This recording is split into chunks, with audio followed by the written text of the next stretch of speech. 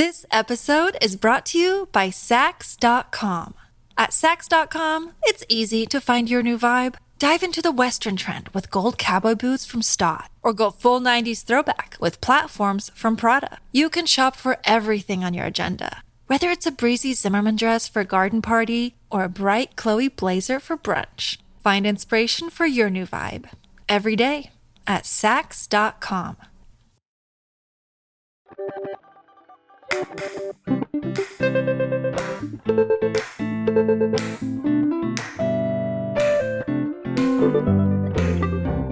I'm going to see this factory right now, and it's top secret location. They don't want anyone else to know where it's at.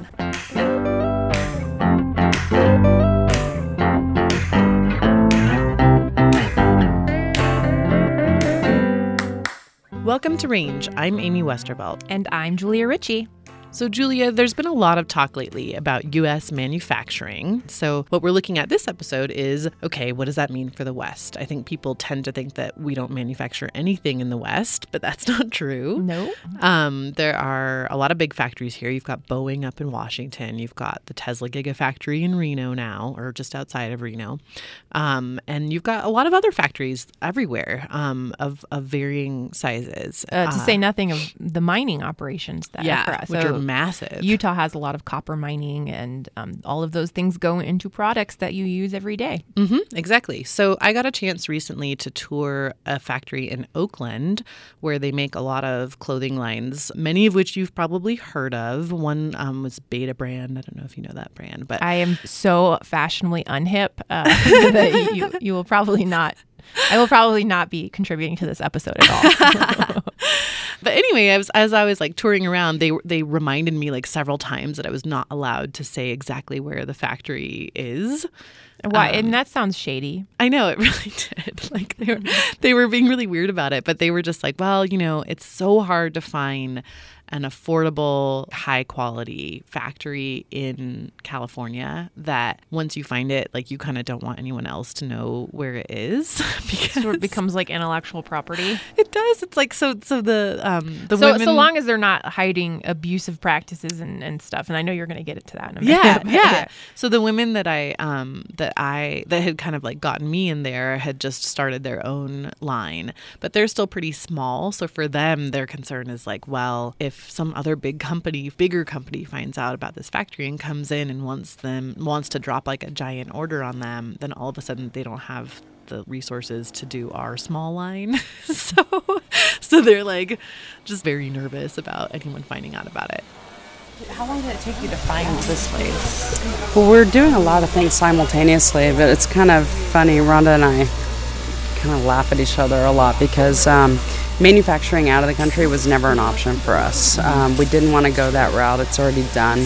We're kind of doing this as a real test to find out, is it really possible to cover all of these different areas? You know, whether you're thinking about labor conditions, quality, trying to keep things as close to home as possible, cost, you know, the customer, and have it be a sustainable, thriving business while considering all of those sort of stakeholders, or we're calling it like our ecosystem, and trying to keep as much of the money here in our community as possible.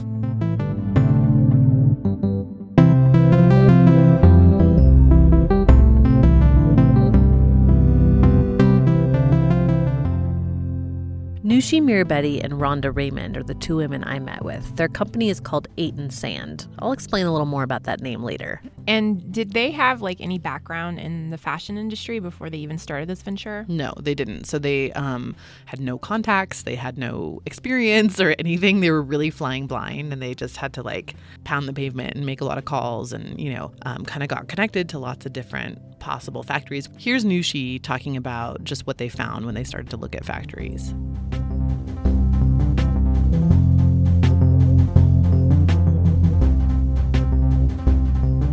So, I think we were pretty naive because the first few factories we looked at in LA, well, I'll speak for myself. I don't think Rhonda was naive. I'll say I was. I was very wet behind the ears because I was shocked that we had sweatshops in the United States. So we absolutely do. I think for us, it was really easy to quickly eliminate a lot of places. There were a few factories that we liked in North Carolina. There was one in New Hampshire, and there was one in Texas. But they couldn't handle everything that we needed to make this work under one roof. So we didn't do it. And eventually we found this place. So this came at the end, and it happens to be 5 blocks from our home.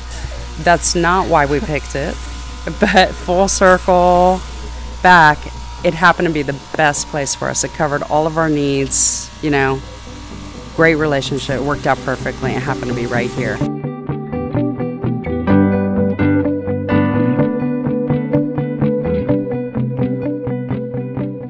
So apart from just decent working conditions, like what about this place is such a closely held secret?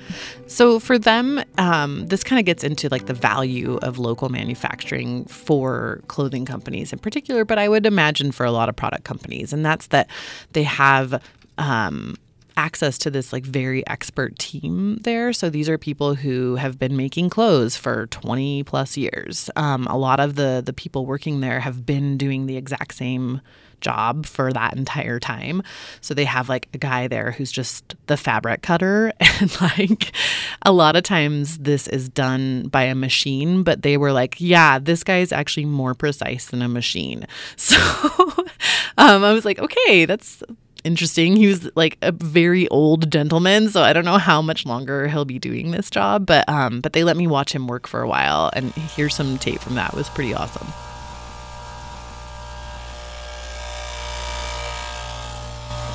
That he's cutting like the little tabs and things. Oh yeah, the notches. Think of Yeah, I mean, and if these things are off even an eighth of an inch, it makes a tremendous difference in how something feels once it's on your body. And there's no, like we've all done home sewing. There's no pulling the thread and going back and doing it, So it has to be really precise. He makes it look so easy, but it's not that easy.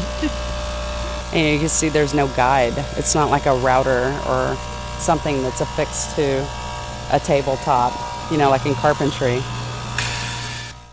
If you don't have a good cutter in-house, then, everything from there is problematic. So we looked at a lot of factories that didn't even have cutting in-house. They wanted us to do the cutting somewhere else. Then transport all of the pattern pieces that have been cut to the manufacturing floor. A lot of people do this. So it did not make sense to us. We wanted everything under one roof. This episode is brought to you by Saks.com. At Saks.com, it's easy to find your new vibe. Dive into the Western trend with gold cowboy boots from Stott, or go full 90s throwback with platforms from Prada. You can shop for everything on your agenda, whether it's a breezy Zimmermann dress for a garden party or a bright Chloe blazer for brunch. Find inspiration for your new vibe every day at Saks.com. At Evernorth Health Services, we believe costs shouldn't get in the way of life-changing care, and we're doing everything in our power to make it possible. Behavioral health solutions that also keep your projections at their best? It's possible. Pharmacy benefits that benefit your bottom line? It's possible. Complex specialty care that cares about your ROI? It's possible. Because we're already doing it. All while saving businesses billions. That's Wonder made possible. Learn more at evernorth.com/wonder. So I'd imagine the other thing about local manufacturing that's a plus is you can physically go and check your stuff as it's being made, rather than if it was being made in like Bangladesh, you'd have to book a flight to Bangladesh to make sure that pattern is being sewn the way you wanted it to. Yeah, exactly. So that's something that has come up for them a lot, both in terms of Nushi and Rhonda wanting to go and make sure that something's being made right, but also on the factory side. The foreman was telling me that what happens a lot is that you'll get the patterns and the order and everything like that, and you'll start making something and you'll have a question, like it wasn't necessarily that spelled out on the pattern how this pocket should go on, for example, or like what kind of liner they wanted on a shirt, or how they wanted the cuffs sewn or something like that. And so, they're like, we can call them up and ask them, but sometimes like there's some language barriers there. And then sometimes there's just like a little bit of confusion that comes up. So again, for them having the makers kind of like nearby means that they can just call them up. And like in this case, Nushi and Rhonda literally live around the corner from the factory. So they can just like walk over and be like, oh yeah, sorry, I meant for it to be sewn like this, which just like is good for both sides.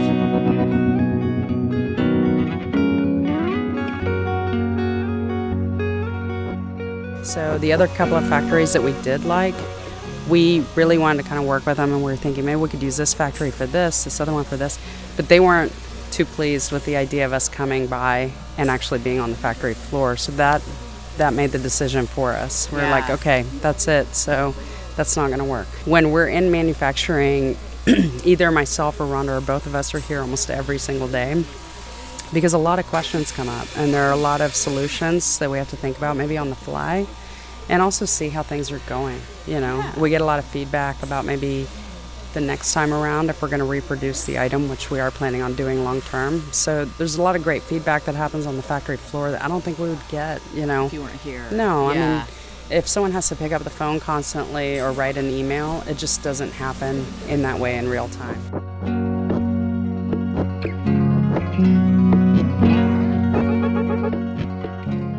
Yeah, so the question that always comes up is, how are they doing? Like, are they making money? Are they breaking even? Like, I mean, will they be honest with you? Yeah, I know. It always sounds good, like fair labor and sustainable sourcing and like local manufacturing. But it's harder to make that really work than it sounds. And they're saying that actually so far it's going pretty well. Like they definitely struggled initially. So it wasn't just finding the factory. It was also like finding the fabric and then figuring out how to design clothes and then figuring out retailers and all that stuff. But they said that that so far, like, people are really responding to their brand, which I feel like is like very suitable for range. It's called 8 and Sand, and what is that? It's a reference to train conductors in the Old West that when they would, I know. So apparently when they would meet, they would shake hands and say 8 and Sand, which meant 8 for a wide open throttle and sand for a smooth ride on the rails. I'm totally going to use that. I know. I'm totally just going to start dropping it in. So they said, people like their brand. They've done a good job of like kind of packaging it. And the other really big thing for them is fit. So on top of, finding the factory that can sew things the way they want, they had to figure out like how patterns are made in the fashion industry and how sizing is done. And what they found was kind of atrocious. They basically were like, wow, okay, so the entire women's fashion industry is based on one particular body type that only like 10% of women actually have. Shocker. I know. If any woman who's gone shopping will not be surprised by this at all. So here's Nushi talking about that, because she was pretty hilarious about it. Like the more she was finding out about it, she was just like enraged.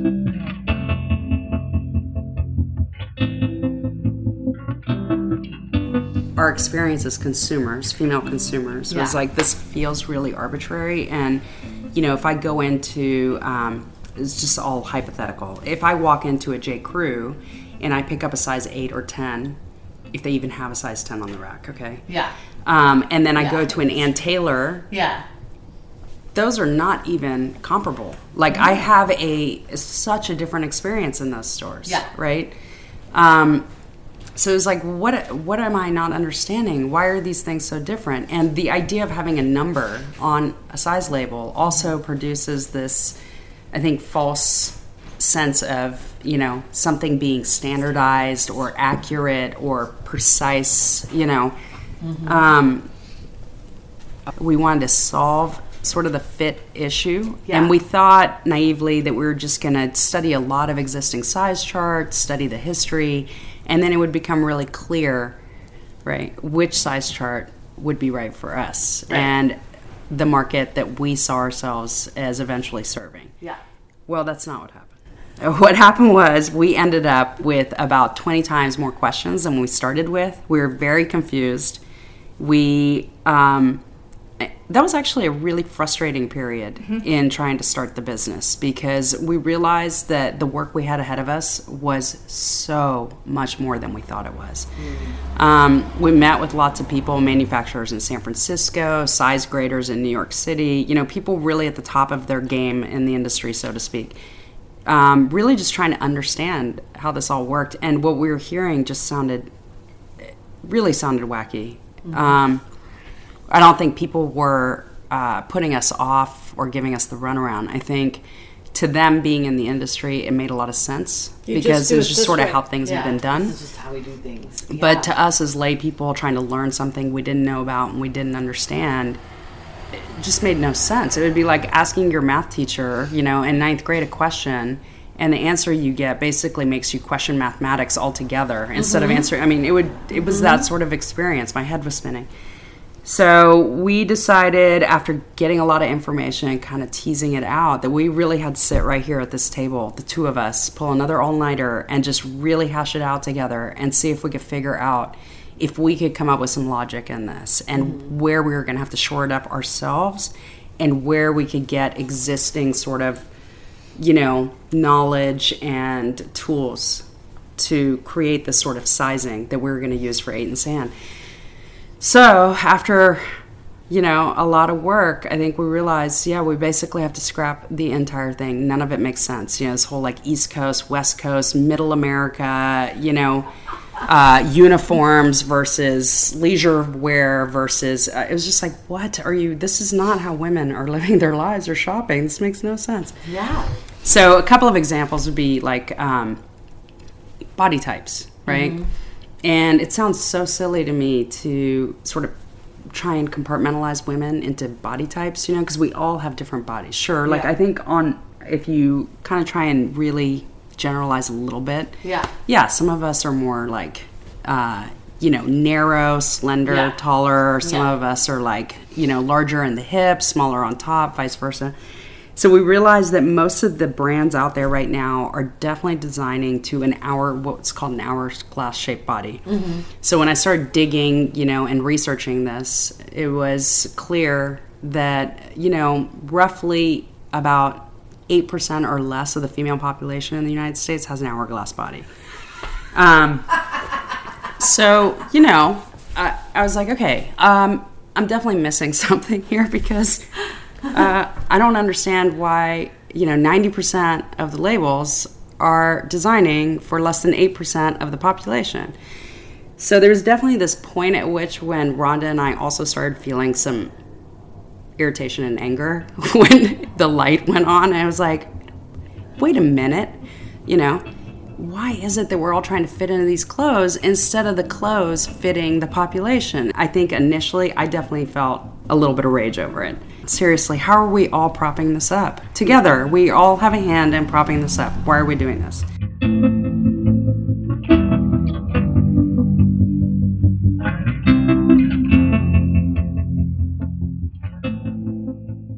Yeah, I hear that. And something that I had read earlier was that a lot of designers or let's say fashion labels will leave sleeves off of dresses and women's shirts because it's hard to find a sleeve that fits everyone's shoulder type. If you have Hilary Swank, $1 million baby shoulders, or do you have Keira Knightley dainty shoulders? And so that's why the sleeveless moment that we're in right now is not just about Michelle Obama's arms. It's about the fact that it's a lot cheaper and easier to just leave sleeves off of mass-produced clothing than it is to actually try and come up with something. And so that kind of gets back to that it would be better if we did have more diversity in our fashion manufacturing so that we can encourage more body positivity, right? Yeah, so there was this big op-ed that Tim Gunn of Project Runway fame wrote recently, I think it was in the Washington Post, about how fashion houses need to get with the body positivity program and how they really need to start actually accommodating women of a variety of sizes, and just like how behind the whole fashion industry is on that whole thing. I think he brought up a lot of stats in that, just from a business perspective of like, more than 50% of American women are not in the like 4 to 6 size range, and that that it's not just about sizing up, that it's also about creating designs that work for different body shapes and things like that. So one of the things that Nushi and Rhonda were talking about is just that they had to basically start over on the sizing thing entirely. Like the whole system is so flawed. It's so based on this one body type and then just adding like an inch to the arms, waist, and hips from there to get sizes up, that they were just like, that's not how actual women's bodies work. So they brought in real people to size, and they just measured them. And then they created their whole sizing chart based on that. So it's really based on actual women. And they had for their first line, they had those women come back and try on the clothes and made sure they fit. So they really took their time to develop their own real sizing chart.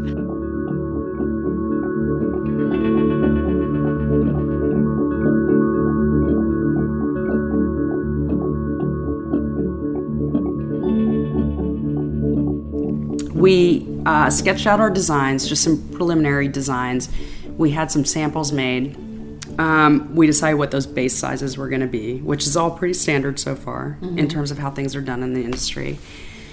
And we started trying these things on and tweaking them so that they would fit us, right? So if, Rhonda was a small, I was a medium, we're like, okay, what is like a perfect medium for me? What is as small as the... Yeah. Yeah. So from that point, we decided that we really needed to make a sample in every single size. And so in order to do that, you need a pattern for every single size. Yeah. In order to do that, you have to do size grading. Most companies, from what we've learned, basically make their base sample.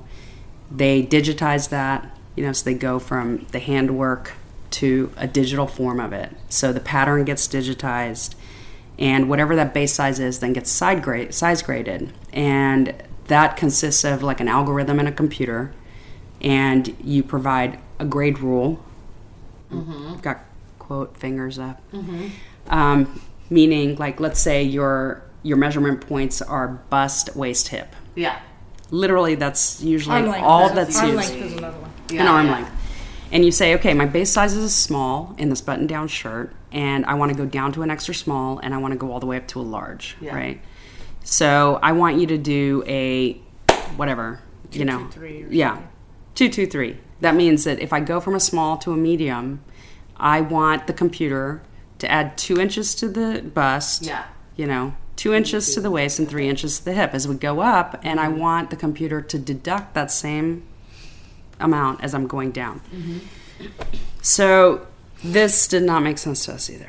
So, we just as women living our daily lives, we know, like, just me, my body alone, just me, one individual who knows my body. I know when I'm exercising, I slim down. I know for me where that tends to happen. I might notice it in my face, my bust might get a little smaller. And I know in what order, right? Because we're all a little different. And when I put on weight, because I'm not being, as disciplined about exercising or whatever, I know where it's going to come on first. I certainly know my arm length is not going to grow. I absolutely know that. I'm positive. So, I might want a little more room in the bust. I might want a little more in the hip, but I don't want my arm length to get shorter or longer, I don't necessarily want the center front length of my shirt to get shorter or longer. But these are things that happen in the standard size grading that's done with an algorithm on the computer. We actually produced individual patterns and individual samples for every single size in every single style. That doesn't happen. Usually you go from the size grading from one base sample and size. Once that grading's done and you have your patterns and markers, you go straight to production. Things are manufactured at that point, and then they go to the rack. So these extra steps, we had a lot of people telling us we're nuts. Really, we did quite fit literal. model sessions with every single piece. So we would do fit sessions for all of our clothes, the samples that we made. We would then make adjustments from there. And so we were in some ways doing custom grading, size grading. I mean, we did 2 rounds of fit sessions as well. So we did the initial grading, we did the fit sessions, we adjusted, we did another fit session, adjusted, produced samples every single one of those times, and then we went to manufacturing. Mm-hmm. And that was after testing the fabric as well. How is this going to perform? Where is it going to shrink? So we really believe that if we put the time in to get the fit right, then as we add new fabrics and whatnot to the existing items that we have, that it makes sense because we're going to be carrying these long term. In the 26 fashion cycles in a year type environment, that is just not possible. So that's when we say slow fashion, we really mean like we slow it way down.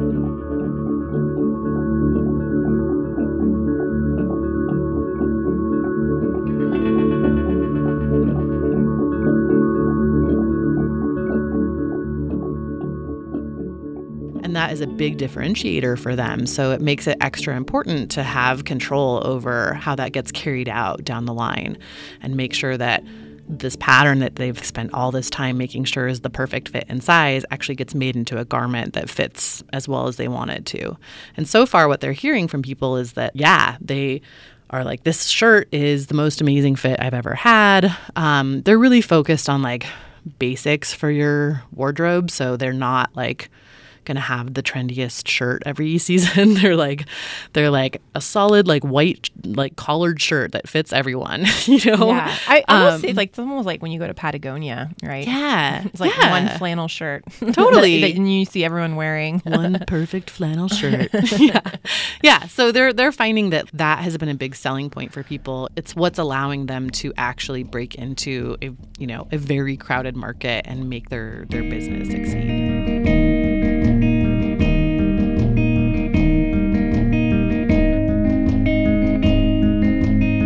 Speaking of breaking into a crowded market, there's a lot of podcasts out there, y'all. A lot. Yep. And they're really good. I've been listening to a lot of new ones. Yeah, me too. There's some good ones.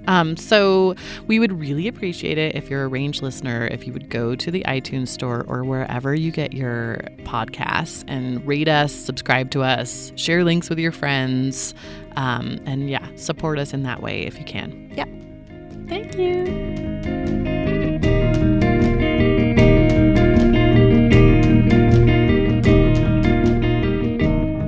This episode of Range was produced by me, Julia Ritchie. And me, Amy Westervelt. All of our music is by the talented Mr. David Whited, and illustrations for each episode are by James Guthman. We receive support from the Nevada Humanities Council, and our partner is High Country News, a magazine about Western issues. Check them out at hcn.org. You can subscribe to us on Google, Stitcher, or the iTunes Store, and you can find us online at rangepodcast.org. If you have an idea for a show or you want to tell us about your new business venture out west, send us a note at howdy@rangepodcast.org. To connect with us online, find us on Facebook or Twitter at Range Podcast. See you soon. Bye.